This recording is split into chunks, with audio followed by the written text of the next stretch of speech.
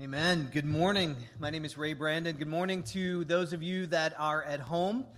We are going to read in several places in our scriptures this morning. We're going to read from Ephesians chapter 4, verses 1 through 7, and then 1 Timothy chapter 1, verse 5, and then 1 Timothy chapter 3, verses 14 and 15. We'll put the words up on the screen. It may be easier for you to follow by looking on the screen. And those of you that are in the room and at home, you can take your Bibles and turn to the book of Nehemiah. That's where we're going to go this morning, the book of Nehemiah. So follow along on the screen, and you can take your Bibles and turn to the book of Nehemiah. Thank you, worship team. Their harmony sounded fantastic. I was sitting here, and the pulpit was blocking my view of John, so a good thing I kind of peered around because I was like, oh, the harmony just sounds fantastic, and I almost said, that's a great job, girls, but I did notice John was singing too, and that just blessed my heart. That was wonderful. So thank you, worship team, for all the time that you put in to raise our spirits and to lift the word of God in song, and to listen to the scriptures, to call us to worship, to remind us of what we believe is a wonderful, wonderful task. So we thank you for leading us in worship and preparing our hearts to worship through the Word of God this morning. Let's turn our hearts and our minds to the Word of God. And one more thing as we get started, let's just be reminded that we get to be in this place, right?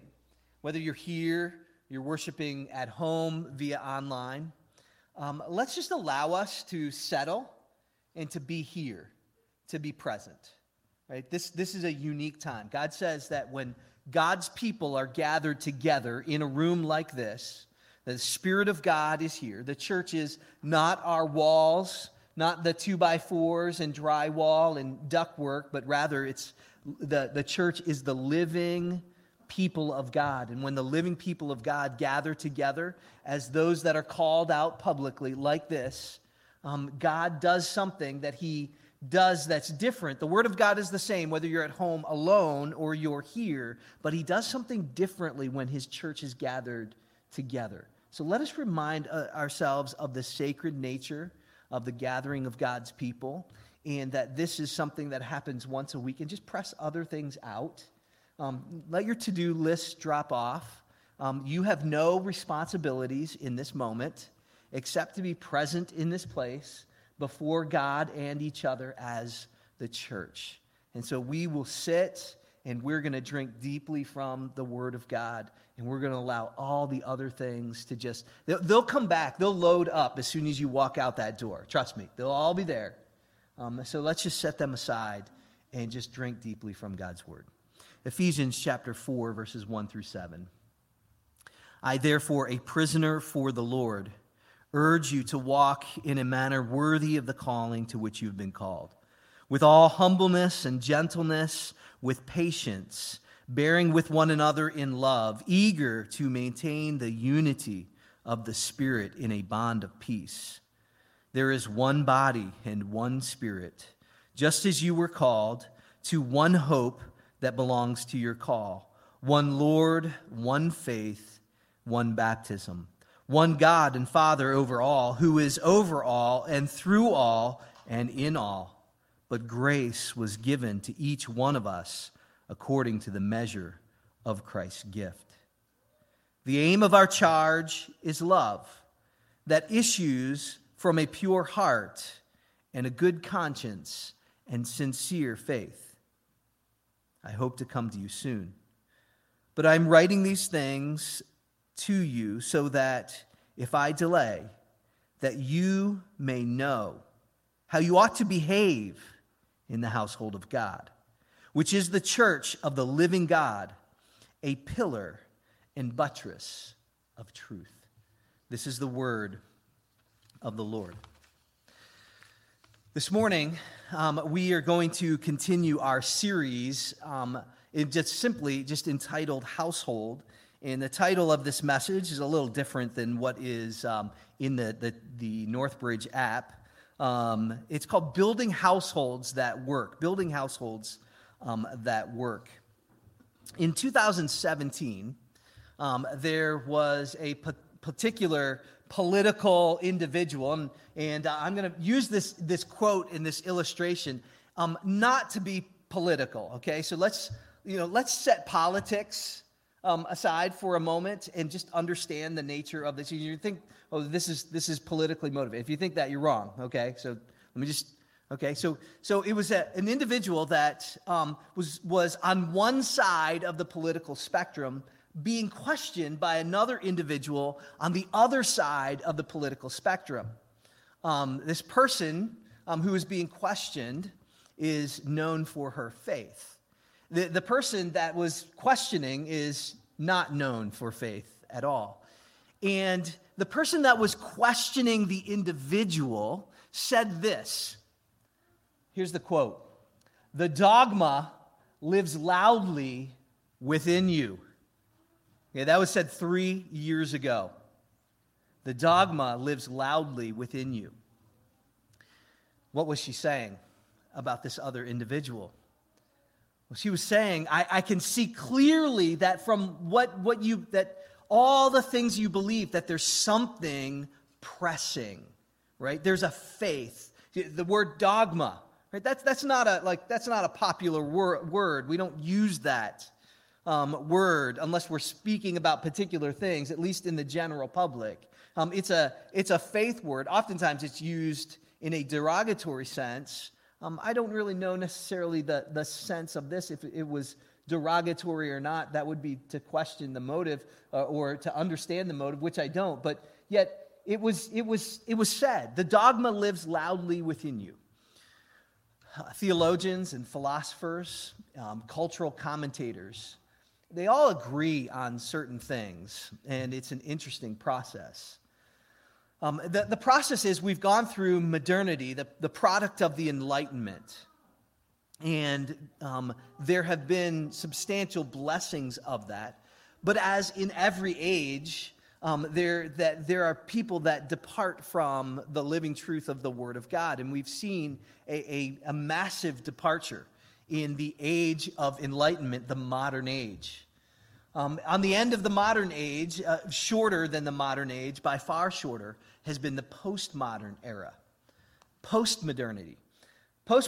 Modernity said that truth is objective, it's discoverable, and that we can understand it. It's empirically discoverable, and we can understand it. Postmodernity said, well, all truth is relative. We find truth located not in something outside of ourselves that is empirically discoverable, but rather truth is located inside ourselves, and all truth is relative. It was a deconstruction of the Enlightenment, but it was in its deconstruction could not last. We are in really exciting days. I am optimistic for the future today because we're in an exciting day because cultural commentators, philosophers, theologians agree that we are actually moving past modernity. We are in post-modernity, in which we've come back now to objective truth. But it's a different kind of objective truth. And I think this quote is a quote that is really important for us. Because there is objective truth in the secular world outside of us. And we live as a church at this unique time in history that is just pregnant with potential. And there's everything. The thing that is constant around us is change. And things are changing. Here's what the philosophers are saying about what's next. Is that there is a dogma or there is an orthodoxy that will stand. We just don't know what it is. Do you understand that? So there are certain things that the secular world is saying, these are true. The struggle with the things that the secular world is saying, these are true, is that it is an extension or it's a borrowing of the tools of postmodernity. It's a further deconstruction. It's taking the tools of postmodernity and adding gasoline. It becomes a solvent in which everything has to be deconstructed down to the base. You see, here's what the secular world will tolerate. They will tolerate anything that's nominal, but they will not tolerate truth that runs directly contrary now with their objective truth. Right? There was empirical truth, there was relative truth. Now there is secular truth that is claiming to be objective. It is absolutely anti-gospel and anti-God. Secular postmodernity is happy with nominal Christians. See, that's where this quote is so important. Because it will not be happy when the dogma lives loudly within you. And what philosophers and cultural commentators and theologians say is that there's going to be an orthodoxy that lives after this. There has to be. It's just what kind will it be? Will it be a secular orthodoxy? Will it be a Muslim orthodoxy? A Buddhist orthodoxy? A Christian orthodoxy? We don't know. Such was the time at Nehemiah. Nehemiah, it was a man who was in a foreign land. He was one of the exiles. It was a time of change. There had been great promise in the Old Testament of a kingdom that would last forever, and there was great disappointment when the people of Israel were led away multiple times, the northern kingdom and the southern kingdom in multiple waves, into captivity for 70 years. And then there was a decree through various events, a decree by a secular king that Israel could go back and they could begin to rebuild their place of worship. Now, this king had rebuilt many different, all kinds of all kinds of places of worship to many different gods. The Israelite God was just another one of them. But this was hope. And so the children of Israel began to return. You see, Nehemiah is a book. It's not simply a book about a building program. So we open up to Nehemiah and say, are we going into a building program? No, we're not. But it's a rebuilding program. There's a lot of parallels to 1st and 2nd Timothy, the series that we're in, building households, and this rebuilding of the household of God, because that's the program here.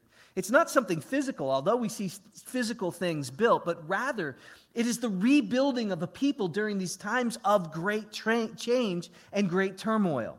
And that's what I want to look, and there's value in the way that we're studying the New Testament, and there's value in what we're going to do today as we look at the entire book of Nehemiah.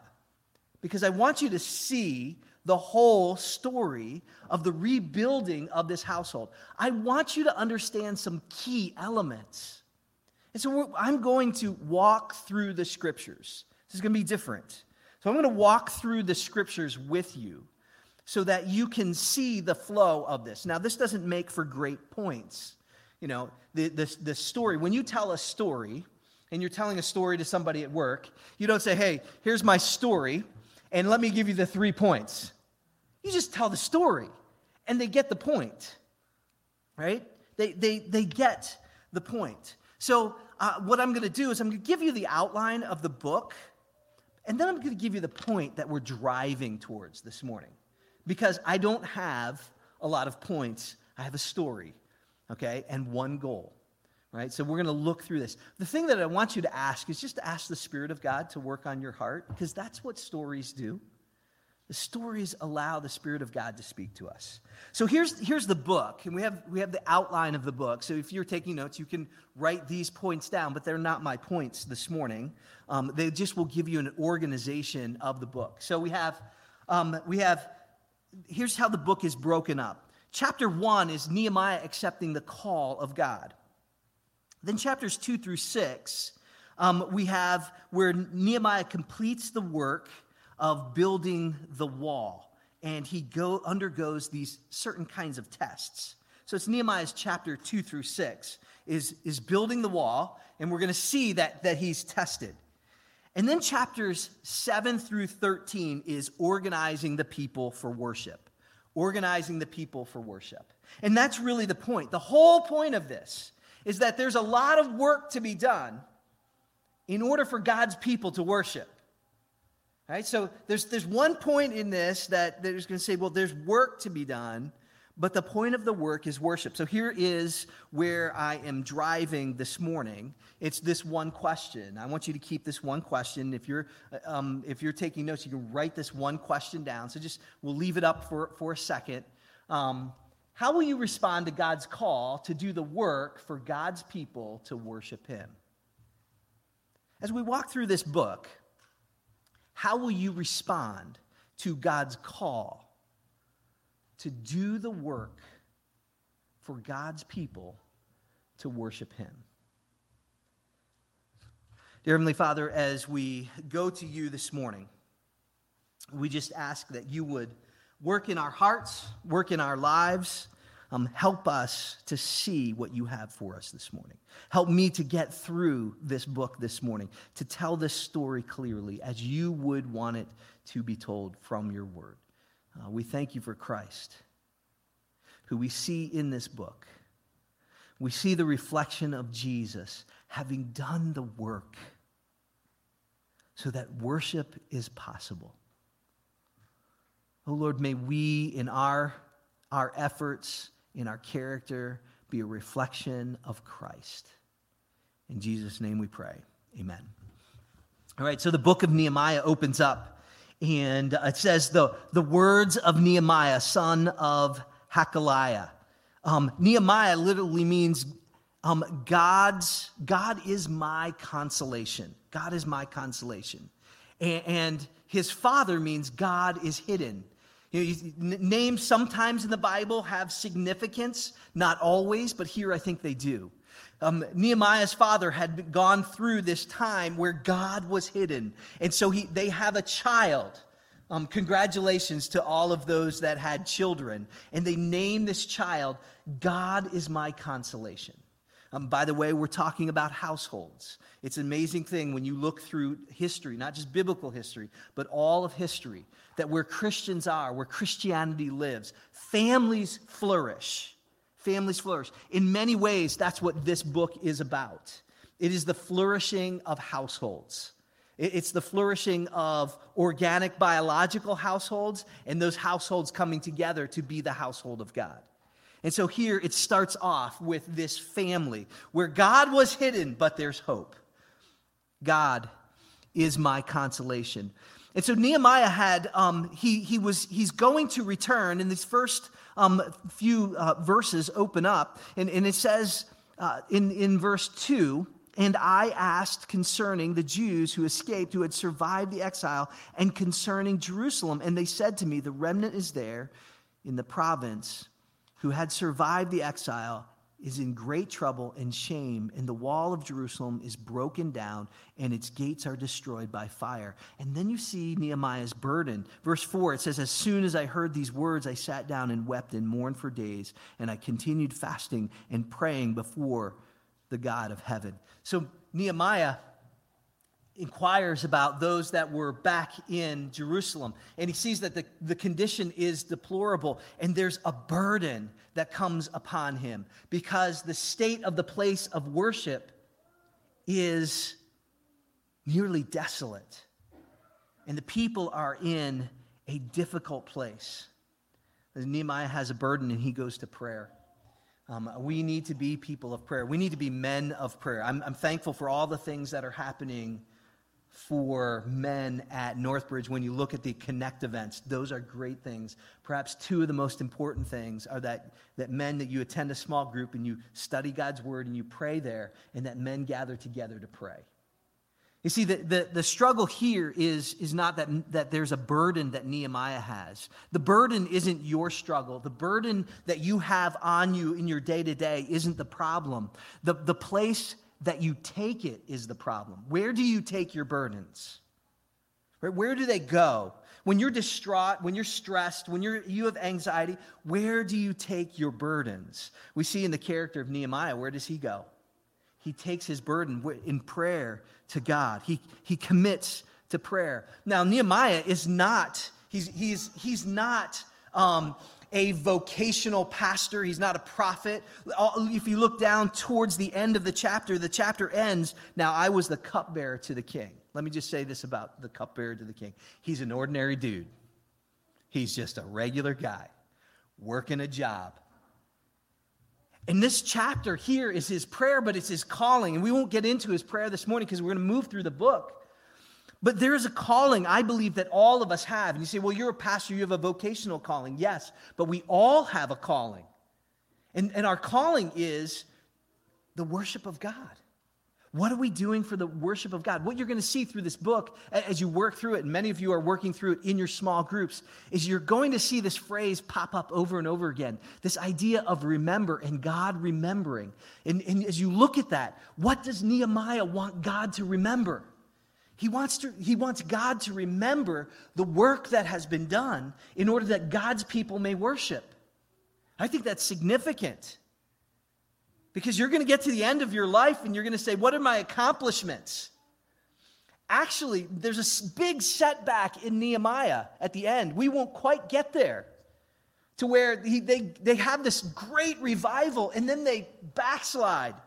And Nehemiah is like, God, just remember the work that I've done. Nehemiah's not proud. He understands. He's focused. He has a calling, and so do you and I. You know, we might be cupbearers, right? In a lot of ways, like, you know, take the over-spiritualization out of being a pastor, and basically I teach and care for people, right? And you have a description as well of what you do, but we all have a calling. And that is to worship God, to proclaim who He is. It's a calling that all that we have. Are you burdened for that calling? You see, the church, I believe that we are headed into more change. We sat this week and trained pastors. And by the way, God be gracious to you and bless you. You blessed 8 churches, multiple pastors in 2 days of training here at Northbridge. You made that possible.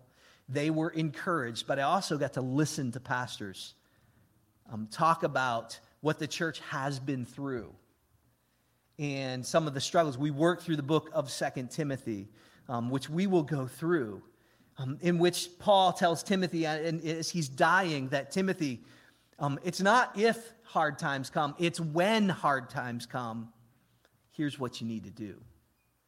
And so I got to listen to pastors just share about what their churches are going through, what their people are going through, to hear their heartache and heartbreak for their people. And there is a winnowing that is taking place in the church. Here, I think all across America, where it is heartbreaking. Because people are making, the gospel is at the forefront, but people are making other things central issues. And there's ease because of the place that we're in, because of the pandemic that we're dealing with, to step out of the household of God. People are making issues that are secondary, primary. I can remember when I was young and just starting ministry. I had helped plant a church, but I was going into full-time ministry and as an associate pastor. And I drove a pickup truck. And that's a good thing. I drove a pickup truck. But I can remember one church leader coming to me and saying, you know, I don't think I can ever follow a leader who drives an import. You see, the problem, it was a Toyota. It wasn't Ford, wasn't a Chevy, wasn't a Dodge. And that was an issue for that man. It was an issue. He made it an issue. He reminded me of it. There would be things that would come up in meetings, and he would say, well, I don't know. He drives an import. Now, I use that because I could bring up other things, but then I know that people would get upset because things are really tense and tentative right now. People are making secondary things primary things. And see, what Nehemiah is saying, there's a primary thing. We got to be careful what we make primary and what we make secondary. The test of fellowship in the church is the calling of God to the gospel. That's it. That's what we're about. That's what Nehemiah is about. And look what happens, okay? So he responds. He's the cupbearer, and God's blessed him. He's put him in a position. Nehemiah knows that there are a significant amount of assets that are needed in order to accomplish this goal. There needs to be a treasure chest. He's rebuilding the temple, but what he's going to have to do is rebuild a people. Worship doesn't happen unless the people are in it. But nonetheless, he needs funds. And so chapter 2, he actually goes to the king, and it's in verse 8, it says, and the king granted me what I asked, for the good hand of God was upon me. He needed significant assets. Significant assets. And then Nehemiah he's an excellent administrator.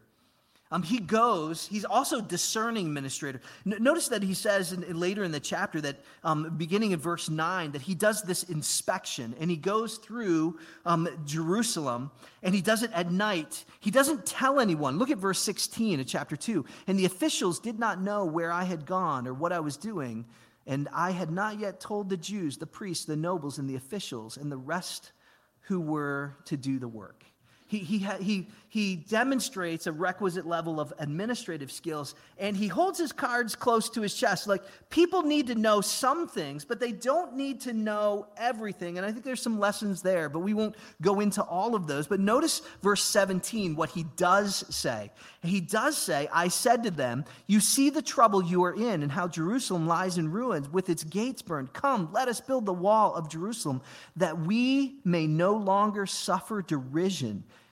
And I told them the hand of God that had been upon me for good, and also the words the king had spoken to me. And they said, let us rise up and build.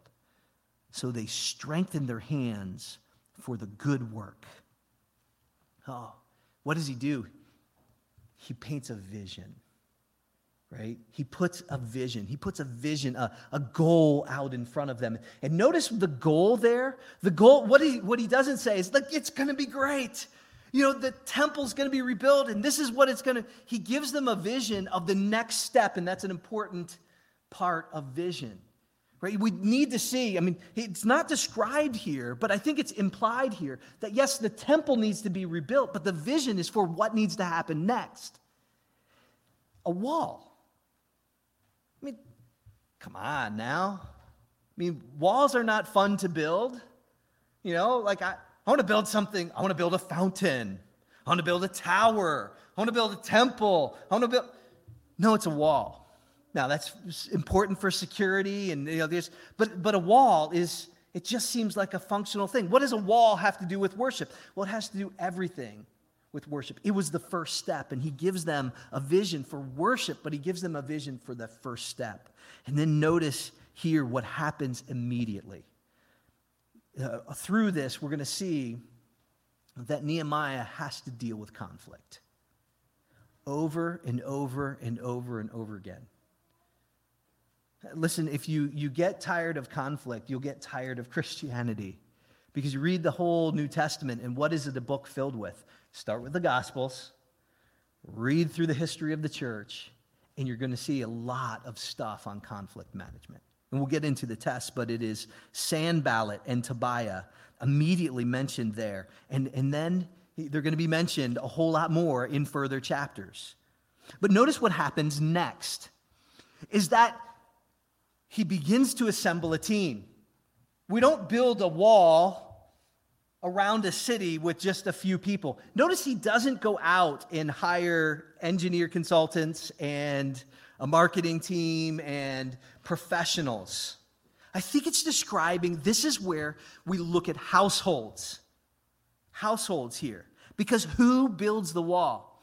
You can look in the app and the message is dumbly titled, Building Better Teams. Well, it was titled that early in the week, and I came to realize that that's not it, that the word household is right. Because you see, what we have in the church is we have households. It's different, right? If households are dysfunctional, right, if they are overly directional, what do you have on this side? You have a cult, right? If they're overly directional, you have a cult. We don't want to become that, right?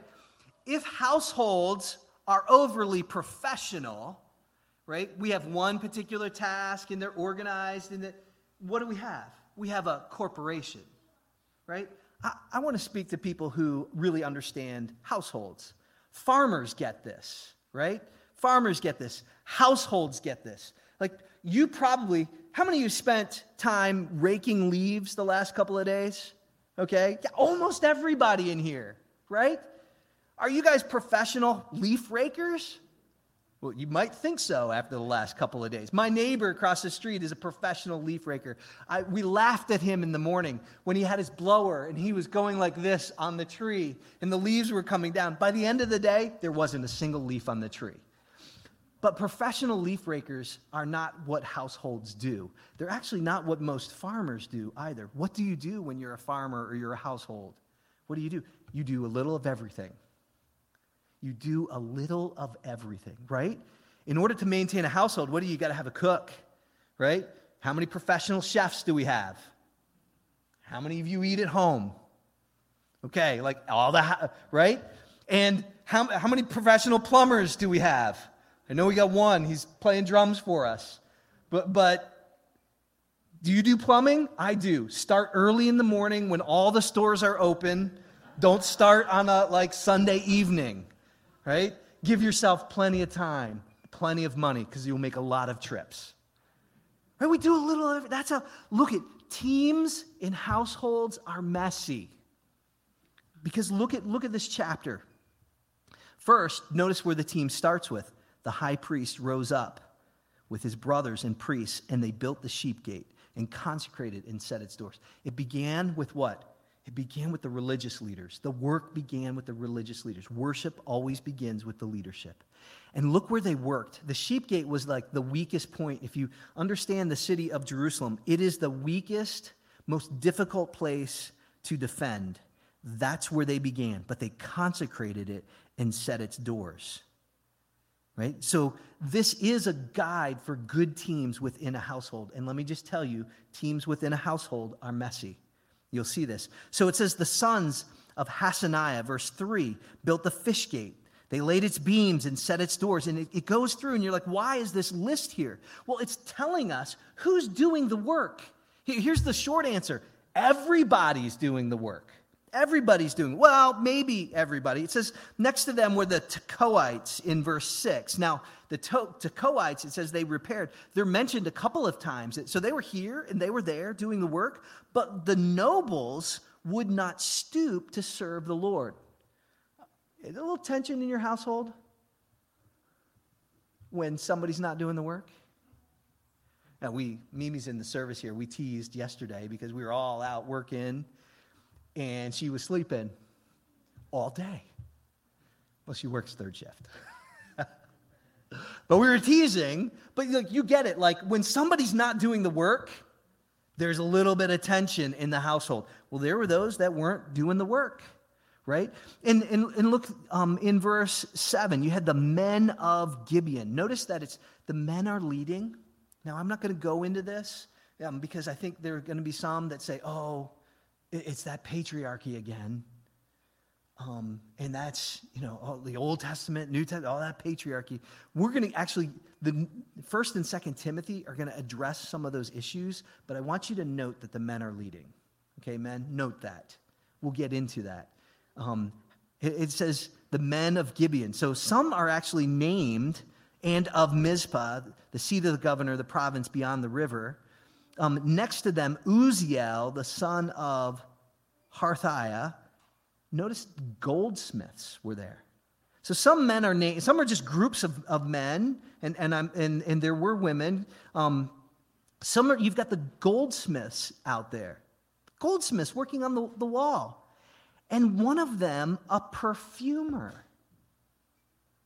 Wait a minute. I could see the perfumer going, it's not really in my Enneagram to be doing this work. I just make things smell nice. You don't understand my strengths finders. Hard labor is not my top 5. But no, they're all there. And they're all working. Notice this too. Okay? We got the Bagley families. Both Brad, both Bagleys, both sets of Bagleys. Halosheth, verse 12, ruler of half the district of Jerusalem, repaired, he and his daughters. So all the cousins, right? Together, here's a guy who brings his daughters to do what? Hard labor and work on the wall. It is everybody together. The Levites repaired, and there's brothers that repaired. You can go down through the chapter, and as you study this in your small groups together, notice that it is, some just says the men of the surrounding areas repaired and built the wall. It was everyone, the temple servants, they were all together, and they are working. Some of them only worked on the wall opposite their house because it benefited them. Not everybody's going to serve with the right motives. It's a little messy. Not all the walls. I'm sure if you looked, you'd be like, oh, yeah, that's where the perfumers worked. We'll lean in a little bit, but it'll do. That's how work gets done in the household. Listen, I think they're right when those that look at the future say, that the next is a new orthodoxy, right? In that secular society will tolerate anything that's nominal. I don't care what you say, as long as you bow to these tenets of secular. But if the dogma lives loudly in you, it's going to take not just you, but it's going to take a household. It's going to take multiple households together to get the work done. It's not going to be about simply your household. It's going to be about the people of God. What work are you doing so that the worship of God might continue? Now notice what happens next in the story. The next 2 chapters are about opposition. When Sanballat, chapter 4, when Sanballat heard that we were building the wall, he was angry and greatly enraged, and he jeered at the Jews. And he said this in the presence of his brothers and in the army of Samaria. What are these feeble Jews doing? Will they restore it for themselves? Will they sacrifice? Do they think they're really going to worship, right? Will they finish up in a day? Will they revive the stones out of heaps of rubbish and burned ones at that? So you had Sanballat and then Tobiah the Ammonite. So there's 6 tests. And a big chunk of the center of this book is about opposition. You think about that. The real estate of the book, and you have 4 through 6 of 13 chapters simply detailing the opposition. It's not just here, it's mentioned before, it's mentioned after this. So these tests, first is criticism in verses 1 through 6. And then you have gossip in verses 7 through 23 of chapter 4. Then you have these draining complaints in chapter 5, verses 1 through 13. They were important things. They were important things that were happening. What was happening is the Israelites weren't following what? The Old Testament law. They were enslaving each other, and because they didn't follow the law, it led to all kinds of difficulties, and Nehemiah has to respond to these things. Meanwhile, he's got like a long-term goal, which is what? It is the worship, but meanwhile he's doing what? He's building a wall, and he's got all of this resistance. Now, where is the resistance? Is the resistance inside or outside the wall? Well, it's a little of both. It's a little of both if we're honest. But the outside, if we look at the text, what happens is the outside stirs up what? The inside.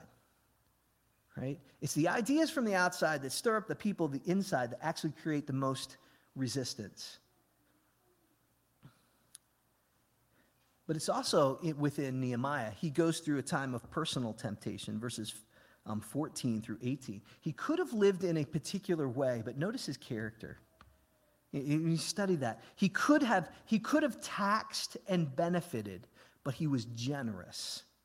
It was a time of personal temptation. We'll see all of these things that resist. It's inside of us. It's the ideas that come from the outside that are not from God and His Word, that will stir up the people of God, that will create resistance. It is the people outside that are the threat and the ideas that are against the worship of God, and that's why they're building this wall. But it's difficult. It's extremely difficult, and there's work to get done. Those aren't the only things. Chapter 6 details slander, intimidation, and even threats.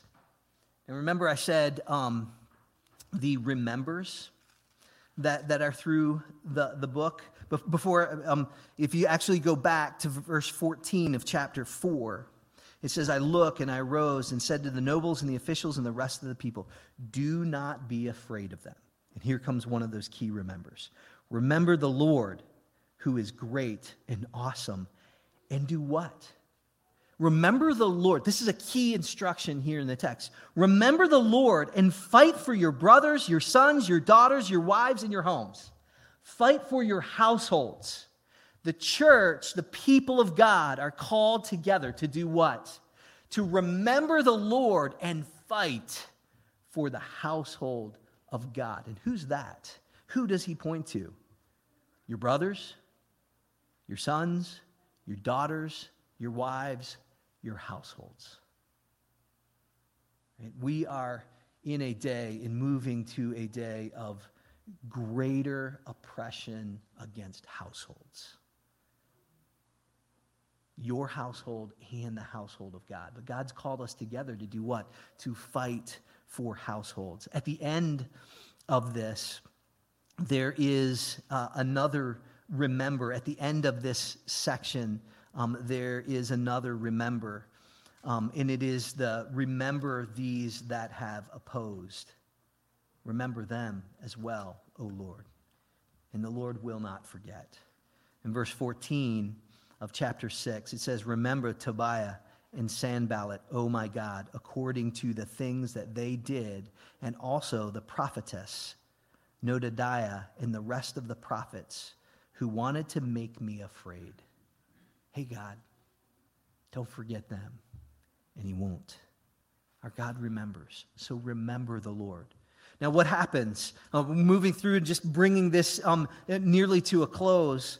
In chapter 7, we see the completion of actually the end of 6, the wall actually is finished. It doesn't talk about, beyond the listing of who is working, what the book does is the story goes along, and it tells about the resistance, and then the wall is finished. I think that's an interesting way to tell the story. I would want to tell all the work that people are doing and what was happening, but God doesn't tell it that way. He tells about the resistance you and I are going to face, and then the work gets done. And then we see chapter 7, this organization, a list of people. Why was the wall built? Well, now you have a list of people. These are the people who have returned now, and it's showing that this is the people of God. And chapter 7 is demonstrating to the Jewish people and to us that God is making good on his promise. He's bringing his people back.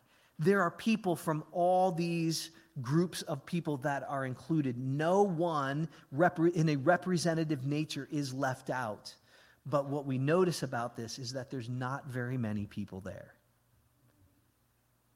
And yet, here's what happens, chapter 8, and this is where the passion of the book, this is where the story turns. And it says, and all the people were gathered as one man in the square before the water gate. And what happens after this is that the word of God is read and the people are blessed. I want you to notice what happens. The word of God is read, and there is such a hunger. Verse 7 talks about this. 7, 8, and 9. Verse 8, they read from the book, from the law of God clearly, and they gave the sense so that the people understood its reading.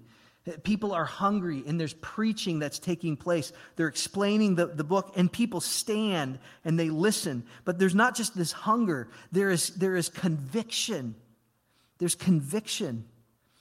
In verse 9, it says, and Nehemiah, who was the governor, and Ezra, the priest and scribe, and the Levites who taught the people, said to all the people, this day is holy to the Lord our God. Do not mourn or weep, for all the people wept as they heard the words of the law. And he said to them, go your way, eat the fat and drink wine, and send portions to anyone who has nothing ready. For this day is holy to the Lord, and do not be grieved. For the joy of the Lord is your strength. Oh, that's key. See, they had deep conviction, but what was he reminding them of? What was the word of God in the Old Testament saying?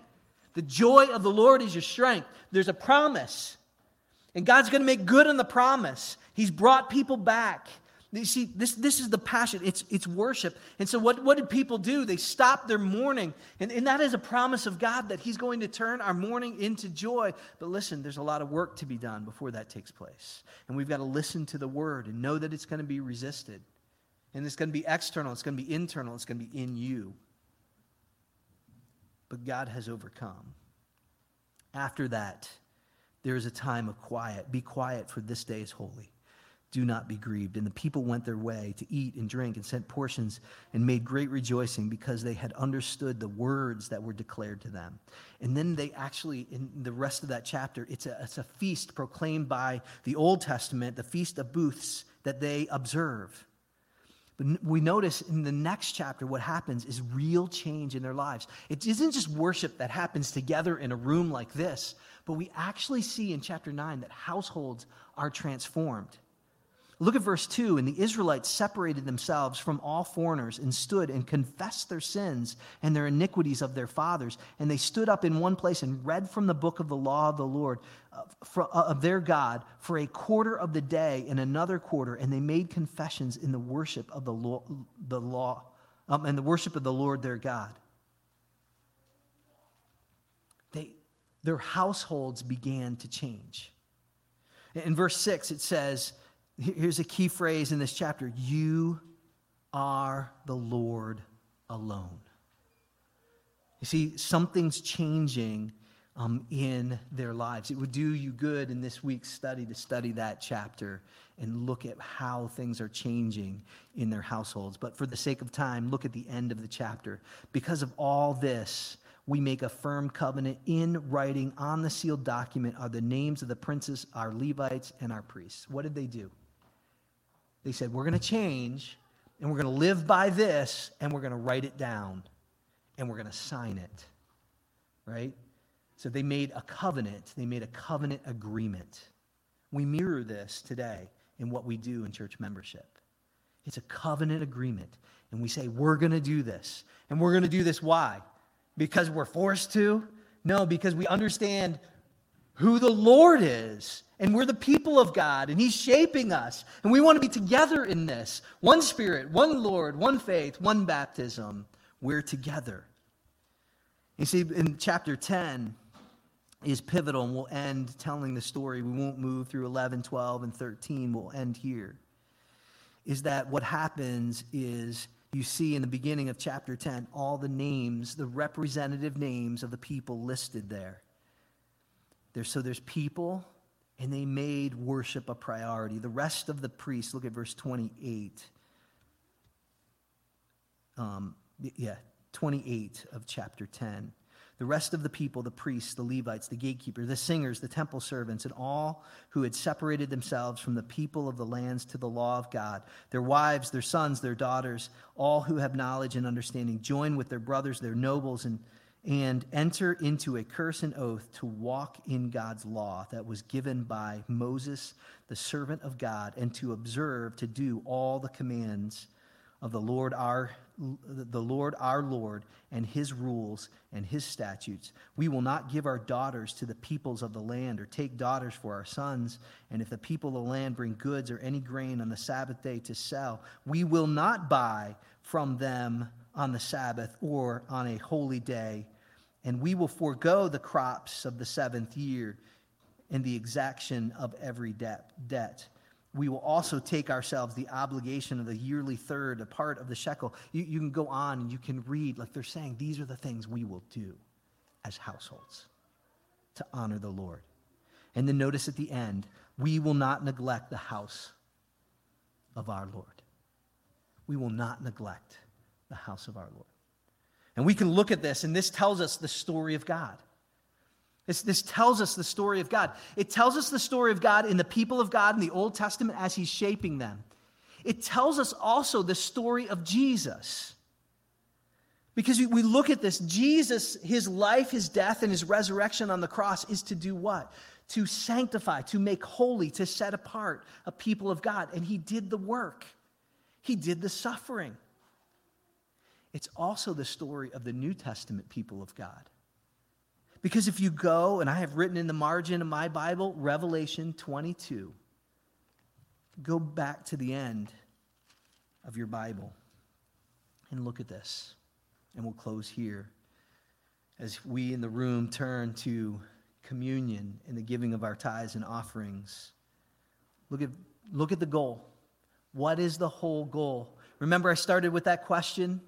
What are you doing so that what kind of work are you doing so that the worship of God will continue, right? How will you respond to God's call to do the work for God's people to worship him? What happens in the end?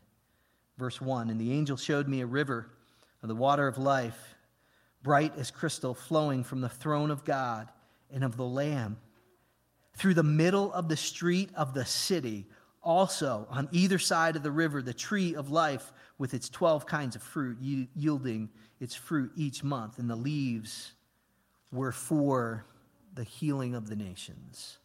No longer will there be anything accursed, but the throne of God and the Lamb of God will be in it, and his servants will worship him.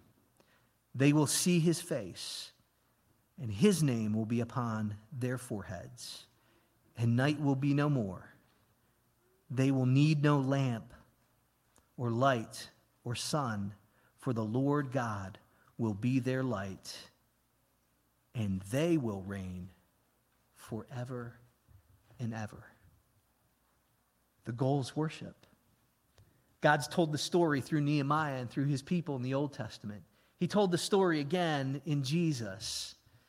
And his desire is to continue to tell the story to the world for the saving of the world through you and I today.